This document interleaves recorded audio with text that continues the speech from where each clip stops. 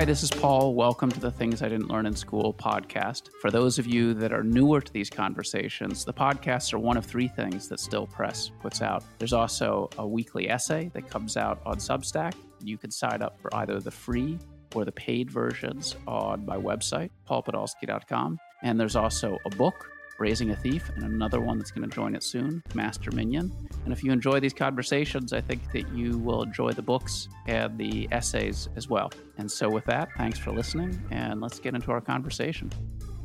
Leopold and Victor, welcome to Things I Didn't Learn in School. For those people who don't know who you are, can you offer a little bit of background? Okay, do you want to go first? Or? No, Victor goes first. He's younger than I am. Okay, fine. All right, so hi everybody. My name is Victor.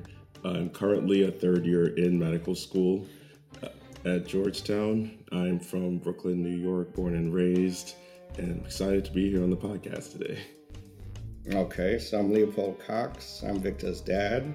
I'm originally from a tiny island called Grenada. And if you want to go even smaller than that, I'm from Carriacou Island, Grenada. Wow. Immigrated here in 1979 with my parents and my siblings.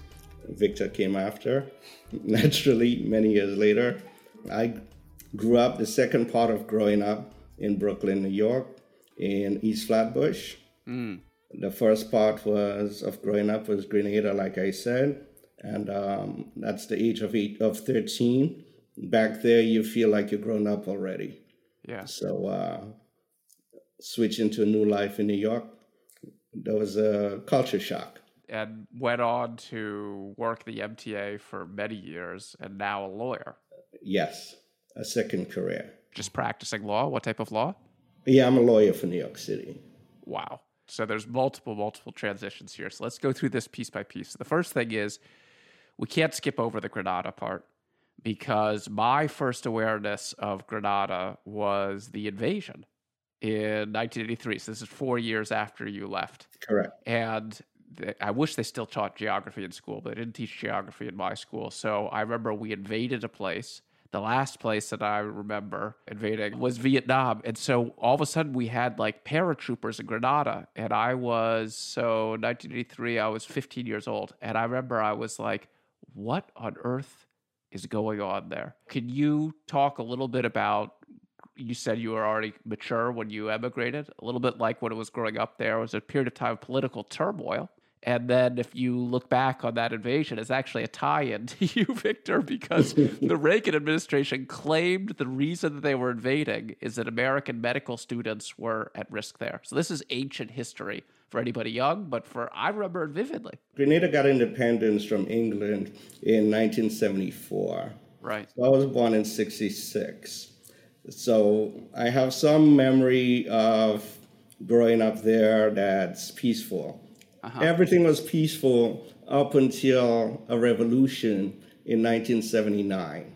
Right. As Marxists or something, right? Yeah, you could call it that. Around 1979, you might remember there was a lot of turmoil in the whole world. Yes. I think there was something in Iran. Iranian there Revolution, was inklings of some other things on some other Caribbean islands. But then Cuba and a faction in Grenada did a coup. The prime minister at the time left the country and he couldn't come back because there was an overnight coup. And do you remember this as a kid? So is this right before you emigrated or right afterwards? It was right before. Right before. So was this a triggering event? It happened. My father used to work for the government as a civil servant. And we are actually in Grenada on the mainland at the time of the revolution itself. We had to be in Grenada to travel to Barbados because that's what the embassy is for immigration matters. So we are already in the process of immigrating. It just so happened while we were in Grenada to travel to Barbados for an interview with INS, the revolution happened. So that's like March 13, 1979. And so your father is saying, or your father and mother are saying, let's just get out of here. No, my mother said that. So by July of 1979, we all came to America. And my father went back to serve. Like I said, he was a civil servant with the government. He went back to serve his time. And within a couple of months of after going back, my mother said again, no, you're coming out of there. It must have been an unbelievable shock. I mean, in a way, it's not quite as violent as what's going on in Ukraine now, but it's this type of, if you broadly put it under the category of a disruption that causes people to flee, it's sort of there in was that some category. that would say it was bloodless, but that's not true. Some blood was spilled. Mm-hmm. And there was a certain gentleman that used to be an actual minister in the government. He was a close friend of my father. Mm. And I remember after that, during the revolution, they had him in jail. They had a certain amount of detainees, government officials, that they kept locked up for a long period of time. And I remember seeing this gentleman visiting my father in America after, and you could see he suffered in prison. Yeah, and that's a minister of education. Yeah. There was no need for that. Yeah, I once spoke with a Russian deputy finance minister who had recently gotten out of prison, also been arrested in political, and I remember the fear, it had changed him forever. So then you're in New York, you're growing up in New York. So describe that experience as an immigrant. This is all pre-Victor. What was that experience like for you? So landing in New York at night, coming from a place like the Caribbean, and you're landing in New York in a giant place, you're in the airplane and you're coming in, it's bright lights everywhere. And you're feeling very good, right? Yes. And then the next day you wake up and you look outside and it's different. Yeah. And then you're living in a world where you're coming from a place where the whole island was your backyard. You could just roam as free as you want. Yes. And then you kind of become we call it a latch kid or a latchkey baby or something like that. We used to call it. You're actually locked in the house. After school, you would come home directly and you're locked in the house. That's a shock. That was a great shock. And how'd you find New York socially? In other words, so that's a shock being there, but did you find the city, did you find this something that was exciting? Did you find it more threatening? Was it a mix? Wasn't excited at all. My whole life was school, and that's where I got introduced to racism. I mean, I'm a black person from the Caribbean. I never experienced any or I didn't recognize or experience any racism, right? And then now I'm in a setting where other black people are calling me names like coconuts and trying to pick on me and stuff like that. It's something I was never used to. So where you were born, where you were growing up, is it majority black? So basically you have a sense that there's nothing unusual. So back there, you were talking about 98, 99% black people that lived there at the time. So, do you know, just out of curiosity, how your family got there? Was it part of the slave trade, or what was the Yes, past? that's the heritage. So from West Africa to Grenada as slaves, and then so that would have been whatever the 16 or 1700s or something. Got it. Okay. It's the same story for most. So then you come to America. I haven't heard of that epithet before. Why coconuts? This is because you're from the islands? Correct. Okay. And so this is black Americans basically picking on you. Right. And then there's a whole other form of, and was the neighborhood you were in, Brooklyn, mostly black, or was it mixed? No, it was mostly black. And then when you left that neighborhood and you were in a different part of the city or something like that, and all of a sudden it's majority white, what was that experience like after growing up in a place where it just wasn't? Sadly, introduction to more racism that I didn't know existed. Because I never had that perspective. I never lived that life. My brother used to work in a white neighborhood. Canarsie was a white neighborhood at the time. He came home one day with white paint on him, and it turned out a group of people threw paint on him in Canarsie. So that was my first exposure to knowing that this existed. So then you come home, the brother has this experience, you're at the family dinner table. How are people, what's the discussion like? What do mom and dad say? What do the other siblings say? Well, it's shock. It was shock. And we had to learn that this is what happens. This is what goes on. It's something that was never my perspective. Did your parents have any guidance for how to deal with it? Was it just sort of like, this is evil, but it's what we have to put up with? It's better than being a Granada? Oh, we just have to watch ourselves. We have to watch ourselves. Stay with us. We'll be right back. Money is all around us, and we think about it more than almost every other aspect of our lives. But how can we make more of it, and what's our drive for building wealth beyond just the numbers in our bank account? Join us on the Make More podcast as our host Matt Heslin brings to you a dynamic lineup of experts in the world of investing, business, health, and beyond. Together, they unpack the secrets to not just surviving, but thriving in today's economy. It's about more than just wealth. It's about crafting life experiences, seizing opportunities, and building a legacy. Subscribe now to the Make More with Matt Heslin podcast and join us every week for new expert insights and inspiration.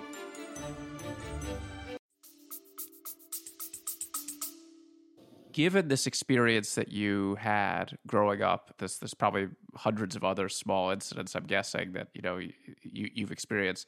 So then how did that shape how you were raising Victor? Sadly, we had to teach them, well, I had to try to teach them that these things existed. Mm-hmm. My parents didn't teach me that because I guess they didn't experience it like that. Right, but I experienced it. So maybe this is the first thing of things you didn't learn in school. This was sort of an important life lesson. So I was never taught that. All right, growing up back home, they would teach you geography, math, and stuff like that. They don't teach you stuff that connects to the world, which is, I feel, we need to do more of that. Not just in those islands, but here. Yeah. Here, I came into the 8th grade. They didn't teach you stuff like this, that this existed. When you teach history, this is where you're from as a Black person. This is where you come from. It's nothing to be ashamed of that you're descendants of slaves, but this is where you came from. Other people benefited from this, but that's their ancestors. Yeah. Because of the slavery situation, your descendants, people that descended from the slave owners, have a certain advantage. But that's, yes, even though it's not an active situation, and you can't blame them for it, which you shouldn't, it exists. They have an advantage that you don't have.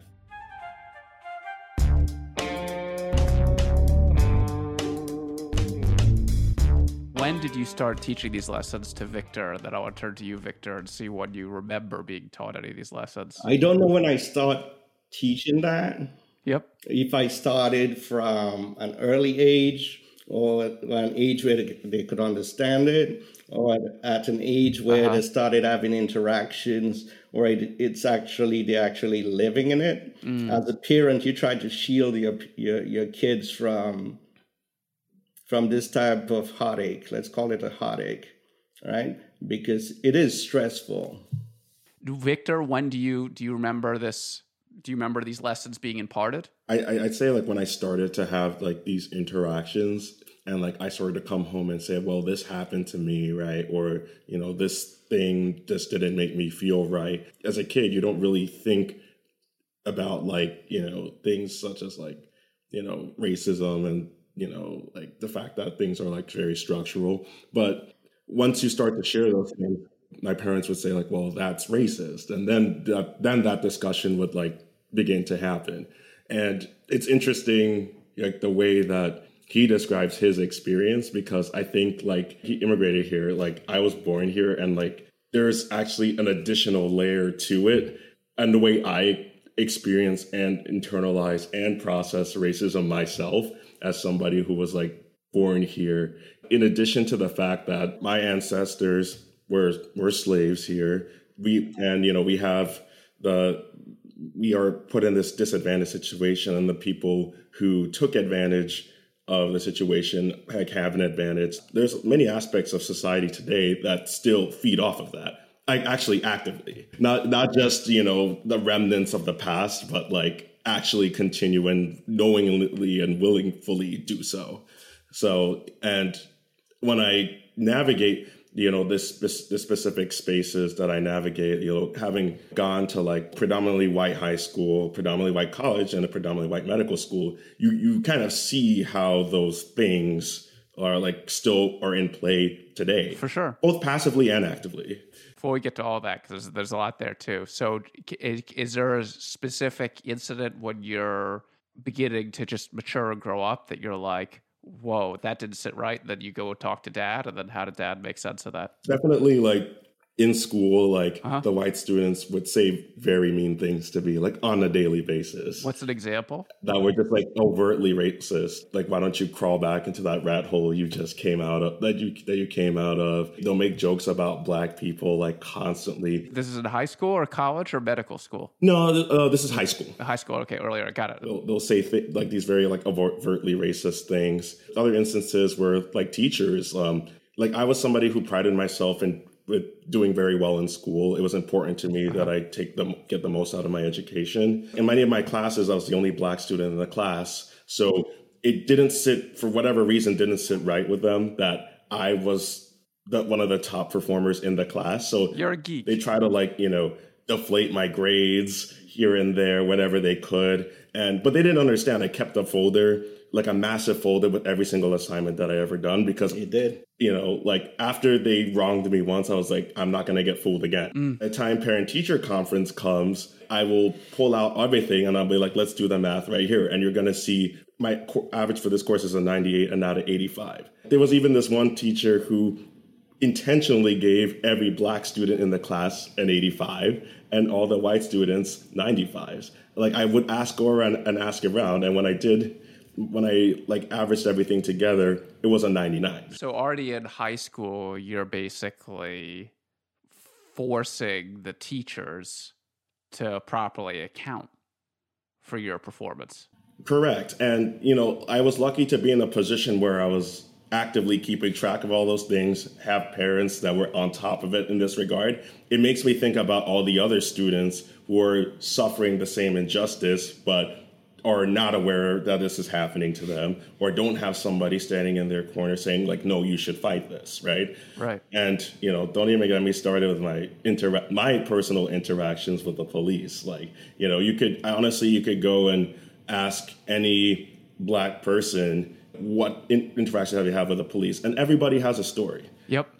And it doesn't matter if you're a doctor or a lawyer or a business executive, they're going to have something, because they don't see, not saying that, depending on what you do as a profession should allow you to be treated differently by the police, right? Obviously not. Right. Everybody should be treated fairly no matter like what your profession is. But to them, all they see is Black. Yep. And that shouldn't even be a thing, I didn't even know they were stopping my son in the subway and searching him at the train station when he was going to high school. I didn't know that until a couple of years ago. So when, for instance, with the grades, you figured that out and you came and you spoke to mom and dad, do you recall what that conversation was like, Victor? Before I realized that I was like being targeted in that regard, it was more of like, it just doesn't make sense to me. Like, I've never gotten a grade in this class on any homework assignment or test below a 90. And so how can this have resulted in an 80 something? Yep. Right? It just factually doesn't make sense. Yep. And given their experience dealing with probably similar things in their lives and having dealt with it for so long, they were like, okay, I know exactly what's happening and this is what we're going to do. So when they said, I know exactly what's happening, this is what we're going to do, what was the plan? Was the plan to go sit down and confront the teacher, to talk to the principal? And was there any response? Typically, it would result in some sort of parent-teacher conference. And, I'll always remember the folder. It's like a cloth blue folder, it has multiple sections. I had tabs for every single subject and every single assignment. It was this big, and I would walk around with it, and anytime somebody tried to mess mess with me in that regard, I would bring out the documents, or like the kids call it these days, like bringing out the receipts. Yeah. Wow. We shouldn't have to do that, right? You shouldn't have to do that. And, like, agreed. I have another friend actually who faced very similar things. We talked about it extensively the other day, and it's like, wow, like this is actually a thing that is happening. This like deflating of grades is something that's happening to Black students across the board. Wow. And then in the subway, you say then the police were frisking you in the subway? If you know anything about like stop and frisk in New York City, like if you're Black, you've been stopped and frisked before. And it doesn't matter how old you are, like they'll just stop you and they'll put you up against the wall and they'll search you. How do you see a kid dressed going to a prep school in his uniform in the morning, school time, going to the train to catch the train? How do you pull that kid over in the subway and put him through that? Were you not telling your parents about this because you didn't want to disturb them, or because it was sort of, at this point, it was so baked into your expectations that you were like, this can happen? It was a little bit of both. At the time, I don't think I really fully understood the gravity of like what was happening to me. It was only when I went to college, I learned a lot more about sociology and like, how to talk about racism and like police brutality and like just becoming like more like educated about these things, where I was like, whoa, wait, no, that's messed up. How the heck? I didn't really talk to other students in my high school about these things. And in college, it was such a very like open intellectual environment where people were like genuinely curious about like each other's experiences. When I told my stories, people were in shock. And like, they were like, what? Like, that doesn't even make any sense. Right. And to me, I was in shock myself when they were shocked, because we were so used to like these experiences back in New York. And I thought it was just a fact of life, right? And I didn't realize that the vast majority of people are not going through what I went through. Right. And that's when I started to open up about these things more, because I just started to understand that like, oh, like this is not normal. It shouldn't be normal. To circle back to Leopold, you growing up pre-immigration, there was political stability there. I don't know what the economic situation was like, but this feature of life was basically completely absent. Correct. And then all of a sudden you come here and you sort of, there's this, on the one hand, you get more political stability, probably more potential for wealth, but then it comes at this very, very high cost at the same time too. Yeah, a completely different environment. We use the term wealth to mean having capital and having savings and having ownership. There we had ownership, our own house, our own land. Yes. All right. Animals and farming and stuff like that. Yes. And here we did not. Also, wealth, it depends how, mental health is a form of wealth too. Yeah. Yeah. So it's this very high experience. I say that to mean that wealth here is something people like me, my children and their children, and people like us should concentrate more on. We need more ownership. And that's something we weren't taught in the schools there or here, because there it was more natural, because you have it.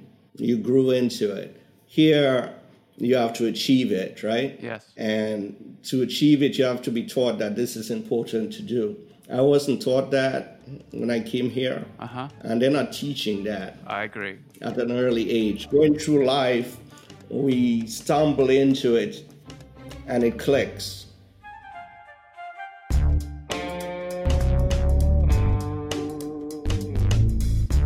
It's like you're looking at the system as in some ways deeply, deeply flawed. And at the same time, it seems like your family culture was one that deeply valued education. Definitely. So there's a little bit of a strange paradox there. Like the system is crooked, and you have deep faith in aspects of the system. Is that accurate? Because the system has the potential to deliver for everyone. Yeah. It's just that we are coming at it with the and how it's being applied. It's not an even playing field. Yes. Just like the Constitution, the potential is there. Victor, at this point, when did the idea start to dawn on you that you want to be a doctor? Was this something you were already thinking about in high school? Were you like better at science and math than you were at, say, history? Or how was that? What did the idea start to percolate? How I got here was actually pretty complicated. My mom's a science teacher, so I've always sort of been exposed to science. My dad is very into politics and law, so I also had that aspect as well. So I think when I was a kid, I wanted to be a doctor, but I think when I was in high school, when I started to realize how many injustices there were out there, just having that coming of age experience in Brooklyn, I actually wanted to be a lawyer for a while I was in high school. I didn't know that. I joined the speech and debate team, and I was very involved in that, and I really enjoyed it because I care about these issues, right? But then when I went to college, I kind of I found a home in the biological sciences, but also a lot of the social sciences. Mm-hmm. And I realized that my passion for helping people, holistically, the needs of people, could actually be fulfilled in becoming a doctor. And I'm realizing that even more now than ever, now that I'm doing clinical rotations and working with hundreds of patients, that a lot of medicine is not even just pharmacology and science. A lot of it is just being a good human being and treating people with respect and dignity, and just being aware of the social context of their illnesses and, treating to that as well. And being aware of social factors and social determinants of health and having a patient advocacy mindset, being aware of even the political landscape is extremely important for patient care. Can you give a concrete example where you feel like that message crystallized for you? I mean, I'll actually give an example of how I connect with some of my patients, particularly those who are Black patients, because of the history of how physicians, particularly white physicians, have treated Black patients throughout history. There's a lot of mistrust. We have the Tuskegee syphilis experiments. You have Henrietta Lacks, and those are just highlights of a long history of people being taken advantage of, particularly Black people being taken advantage of. And, a lot of racism continues today, and it actually affects patient outcomes and mortality rates today. Mm-hmm. And it's so interesting that even sometimes by me being present in the room and interacting with the patients, they become more comfortable with me. So tell us a story. You want a specific story? Yeah, I'm fascinated. I know listeners love them too, because it helps make an abstract thing very concrete. Yeah, I had a patient recently who she was trying to make a decision about her care, right? Mm-hmm. And I was there with the attending physician and the residents, and they're all great doctors. There were no issues with them, right? Mm-hmm. They did a really great job of explaining the risks and the benefits, right? Mm-hmm. They had stepped out for a second, and I was just helping the patient with something, because as a third-year medical student, you're sort of you are doing patient interviews and physical exam and stuff, and you're doing other things to just help support the patient, lighten the load of the very busy residents and attendings, right? Mm-hmm. And the patient asked me, "Well, what do you think about all that?" Uh-huh. And I was like, "Oh, can you be more specific? What do you, what would you like me to share with you?" Yep. And she straight up asked me, as a black person to black person, what do you think about all of that? Really? I thought that was so interesting because I'm the med student. The residents and attendings are experts and, have been doing this for a long time. And I feel more qualified to speak on these things than I am. But in my response, I tread carefully because I'm a med student. I can't really give definitive medical advice yet. Yep. But I was part of the care team, so I was able to just give some additional reassurance that helped her feel a lot better and make a good decision for her health. And I thought that was a good moment because I think that just went a long way. Just being able to reassure her and connect with her on that level. Was the essence of the medical advice you're giving the same as the other doctors? But just the fact that she sees somebody that looks like her, it's like a degree of trust that wouldn't otherwise be there. Is that the essence of it? That's correct. Because I'm not deviating from what the decisions, or I shouldn't say decisions because the patient makes the decisions, but right. The recommendations, I should say, that I didn't deviate from the recommendations that the resident and the attendings gave, but right. just by being there and connecting on that level and providing additional reassurance makes all the difference, or made a huge difference in that moment. What do you attribute that to? That psychological moment where the intellectual content is the same, but the emotional experience is completely different? I can attribute it to the fact that already for a physician-patient interaction, there is a power imbalance. Interesting. On top of that, when you add our experiences of racism as Black people, it adds an additional layer of power imbalance, right?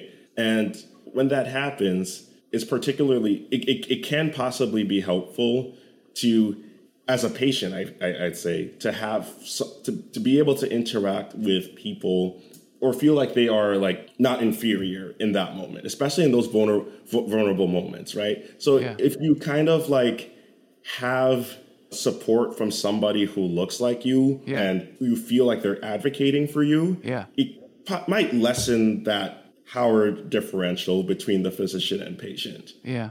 It's just it's fascinating and it is so subtle too, because it would be one level of thing, at least in my mind, it's one level of thing if the doctor is giving terrible advice, not treating somebody for whatever type of thing, or just contrasting in the school where they're basically saying you got an 85 when you got a 98. That's the content is just totally wrong. And this thing, it's the content is the same, but still it's there's this extra element. And I guess it's maybe from so many years of experience of being given the 85 when you got the 98, you're almost primed to expect that. Right. And so maybe she's thinking in there, I was just given the 85 and actually the answer is 98. And if you confirm it, she's no, the answer is actually 98. Maybe something like that. I'm guessing. I think that's a pretty decent comparison. That's how ingrained this stuff is, and that's, I haven't even touched on the implicit biases on the side of many white clinicians, right? This is just simply from the side of the Black patient who was just so used to being marginalized that when somebody's actually giving them a good recommendation, it's very hard to receive that and be okay, this is actually probably the best thing for me without questioning it, because we've been slighted so many times. Right. But that's why I love the specifics, because the specifics are so illustrative of the general. So while this is going on, Victor is, dealing with all of this in high school, thinking about college. You, Leopold, the whole time are supporting, how many? 3 children? Yes. Driving the bus for MTA for how many years were you behind the wheel? 29 and a half. So 29 and a half. So what are you thinking about all this time when, this is a lot on your shoulders, and what was it like to drive a bus that long? Was there aspects that you liked about it? Did you hate it? What was the experience like? It's a very good job. People underestimate how good the job is. I don't underestimate it. It was a wonderful job. Being out in the city, your office is the wide open street, right? It's the whole world. It's not being locked in within 4 corners and interacting with a lot of people. It's one of the best jobs in the world, I would say that. Basically, you finish it, you come out on 29 and a half years as you come out on pension and everything else, I'm assuming, correct? Yes, definitely. Yep. Sort of like serving in the military almost. So then at that time you're thinking politics and law is somewhere, is that back of your head the whole time, or is it something that just developed over time? Okay, so I went to law school in 2014, so I was still driving a bus. I did go to law school while I was driving a bus. I went to law school in the evening time. I graduated February of 2018 and passed the bar that same year. And I continued in the bus driving to get the pension, which happened about 8 months ago. And what motivated you to pursue the law?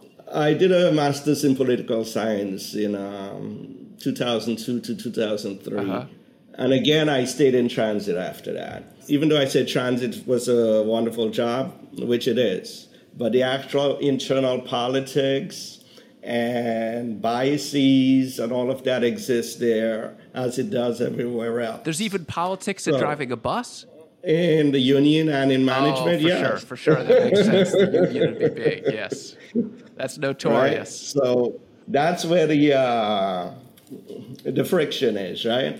People are people. In doing that, I used to have to fight transit a lot on my behalf and on the behalf of other workers, which they hated. I'll give you a personal example. I won't tell you about other people's stuff. Uh-huh. For promotion to supervisor, there's a criteria. I see. Right? One of it is to take an exam and be on a list. Yes. Right? I took that exam 3 times. Uh-huh. The second to the last time, I was number 14 on the list and got passed over. They won't even tell you, your number came up, we evaluated you, and we decided not to choose you. No. You find out they didn't choose you when somebody you know is way down the list after you gets the job. All right, so I had to object to that. I fought that. For quite a number of years, I fought that. All right? I eventually got the job because I took the exam again. Mm-hmm. Right? And the day before the decision was to come down from arbitration on the previous one, I was in training with the promotion for that exam. Was it politics or was it racism? What do you think was behind that first thing that you were disputing? Sadly, I don't think it's racism. Uh-huh. In transit, for some reason, they don't like the fact that you went on to get an education. Oh, my goodness. Which is very sad. So the fact that you were educated worked against you? Right. Wow. If I didn't go get a bachelor's and a master's at that time, I'd be one of the big bosses in transit by now. And that's what's lacking, and that's why the system is the way it is. You make it through law school, you pass the bar, and then you get involved in politics? No, I actually, while I was in law school in 2016, I ran for city council. What's it like being in the political machine? Like I've actually interviewed. What drove me to it? I was crazy. What was the experience like, the political campaign? It was a very interesting experience. I learned a lot about myself. It's very hard to put yourself out there. It's brutal. Out in the public, your whole life out there. And I commend anybody that does that. And I think the public owes a debt to everybody that does that. All right? We should appreciate people that do that. I think that is so insightful. Because it's very hard. But what I am sad about is enough good people, good-hearted people, and by that I mean what I call a good-hearted person as it relates to politics, is people that would do what's best for a large amount of people, opposed as just a small set or themselves. Yes. But more people that are good-hearted should get into politics because we need that. Victor's evolution from this whole thing. I mean, there's obviously enormous amounts of difficulties, but I got to imagine as a dad, you've got to be thrilled, right? I'm very thrilled. I'm proud. I'm very proud of all my children. Uh-huh. I mean, I worked them hard. Don't get me wrong. I did work them hard. Me and my wife, we both worked them hard, and they delivered. Not for us, for them. And so when you're first down there, like at the induction ceremony, when Victor, was going in medical school at Georgetown and stuff like that, and you're going all the way back to the, leaving and the coup in 1979. I mean, there's aspects about the story that are unbelievably depressing. in other words, the institutional racism and all the slights that you guys are talking about. But there's other aspects of the story that are unbelievably uplifting. I mean, to talk about, what year did you enter Georgetown, Victor? It started in 2020. So from 1979, when you leave, to 2020, I mean, that's 41 years. It's like a huge amount of change in that very short period of time. Yes. But to me, it's steps. And I've always wanted my kids to do, let's put it a simple way. The amount of years it took me to get where I am, I want it to take them at least half the time, which they have. And I think, to me, that's success.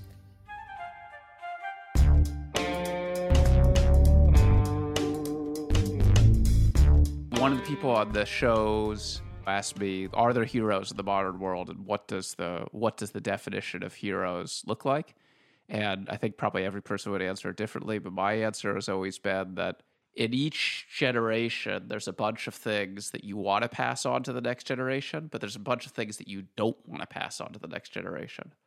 And the heroism to me is basically stopping the transmission of the stuff that you don't want to pass on, because they're difficult. They're very difficult to avoid that. Those things exist in every family for a reason, and they're difficult to change. And I think, it could be that there's alcoholism in the family, and then you are somehow able to break that then the kids don't experience, whatever. There are many issues that happen in families. And I think being able to do that is that's one of the things that blew me away about the story. So one of the things that I've certainly thought about a lot is also mental health issues. And you guys know that I wrote a book about one of my kids who had this terrible experience before we brought her into our home. And then, tragically as an adult, he committed a felony. And it was really, really sobering for me because I could see how easily, for using not a clinical word, just a common, like that a person could get rattled. And once they get rattled, their mind can work in different ways. And this, the reason why I wrote the story is reversing something like that is super, super difficult. When you think about the violence, and then Victor, your perspective now as a soon-to-be physician, what do you think about the mental health legacy of growing up in that type of environment, and then the issues you now see in your practice? Big question, but I'm curious, whatever you have to say. Yeah, I mean, it is a big question that's going to probably require a very big answer. Within this conversation alone, we could begin to touch upon the surface of this mental health issue, particularly when it pertains to the violence. And I think a lot of people in the community, both people who have experienced the violence and the perpetrators of the violence, have trauma. And we're starting to learn, and there's a lot of literature on this as well, that these traumas can be generational.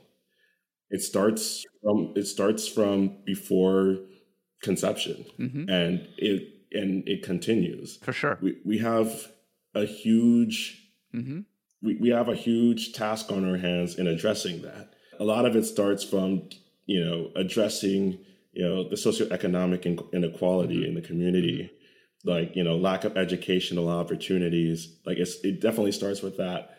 But we also do need to address the mental health aspect as well. But the two things are probably interrelated, right? Because right. I mean, certainly in my daughter's education, they were, that to the degree her mental health was kind of in flux, it made concentrating at school way harder. Yeah, no, absolutely. I 100% agree that it's very interconnected.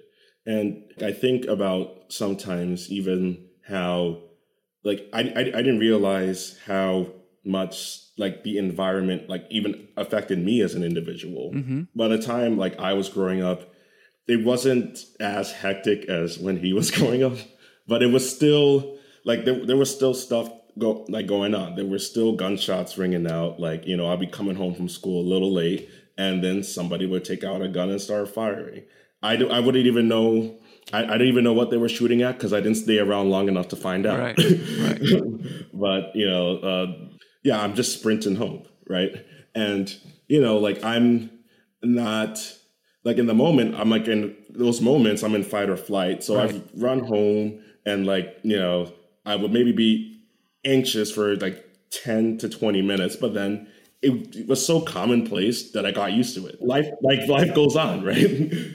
But, you know, like I didn't realize how much these things affected me. There was time where I actually had a close call when I was 16. I was on the phone. I was locked out of the house because I forgot my keys. I never forget my keys, but that day I did, right? And I was standing outside on the phone with my mom, and it was maybe, I would say, less than 20 feet away from me. I see this guy whip out his pistol, and he starts shooting. I don't know if he was shooting at somebody, if he was shooting at the air. It was loud. I was like, jumped onto the floor, like, because I didn't even have time to run inside. Right. I just jumped onto the ground, and that shook me. And to this day, like, I still, like, if I hear a loud bang, like, I jump every single time because of that. That one incident. Which is how trauma works. And unless you address it, like, it's here to stay, like, you know, and you know, like and when I think about this, right, I think it puts things in perspective. Yep. We had our challenges as a family growing up, but like, I think I'm in a much better place. We are in a much better place than where we started, as we've been talking about this whole time, right? I have that experience of trauma. It makes me think about all the other people in the community that did not have those opportunities that I've had. Yeah. And I kind of even begin to imagine the amount of, you know, stress, trauma that they have and how that manifests in their lives. Right. Well, that's the acting out we see every day. Right. The name of the podcast is Things I Didn't Learn in School. And it's all around this concept, Leopold, that you were talking about before, like they didn't teach that.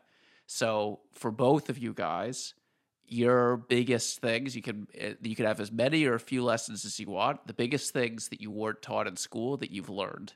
I guess like one of the biggest things that I did not learn in school is the thing that it's the thing that I believe that my parents kind of gave to me. I don't even think they necessarily realized it, that has allowed me to get where I am today, right? And I think it's the power of advocacy for yourself. You know, my natural tendency is to be more timid, be more reserved, and go with the flow, right? And so, like, I wasn't the kind of person who wanted to rock the boat, but, you know, I was put in many situations where if I didn't rock the boat, like, I wouldn't advance, right?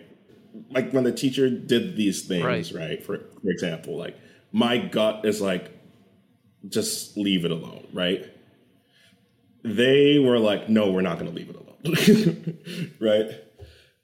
And there came a point even where like I started to get so used to like advocating for being my own best advocate, where sometimes they were like, okay, maybe you should leave it alone. And I'm like, no, I'm not going to leave it alone. I think that mindset that they gave to me, that, you know, there is no ceiling to like what you can accomplish if you work hard enough for it or want it really badly, is something that I didn't learn in school. In fact, I think the environment in school, like particularly while I was growing up, tried to actively fight me doing that. Yeah. That's powerful. That's a powerful lesson. Leopold, what's the biggest lesson you didn't learn in school? Well, the biggest lesson I didn't learn in school is not a perception, but a reality that it is okay, that life is positive, right? Even the histories we have and the experiences we have, right? Life is positive, right? There are good people in the world. I meet them every day. Inherently, some people are bad people, but they're fewer than the good people that are out there, right? There's a significant, overwhelming amount of people that sits in between those two, right? And those are the ones that could make the difference. It's up to good people to let them know it's okay to participate. Yeah. and be on the good side of the fence. That's a profound lesson too, Leopold. The world has changed since you and I grew up. All right, thank you guys. Thank you for listening to today's episode. We're genuinely touched by all the support. If you want to see more of this type of content, sign up to my Substack on paulpodolsky.com and become a paid subscriber. That helps supports the team. You could also submit a review to Apple Podcasts, which draws other listeners to this. If you have any questions, you can email me, paul@paulpodolsky.com, and follow me on Twitter, Instagram, LinkedIn. Thanks so much.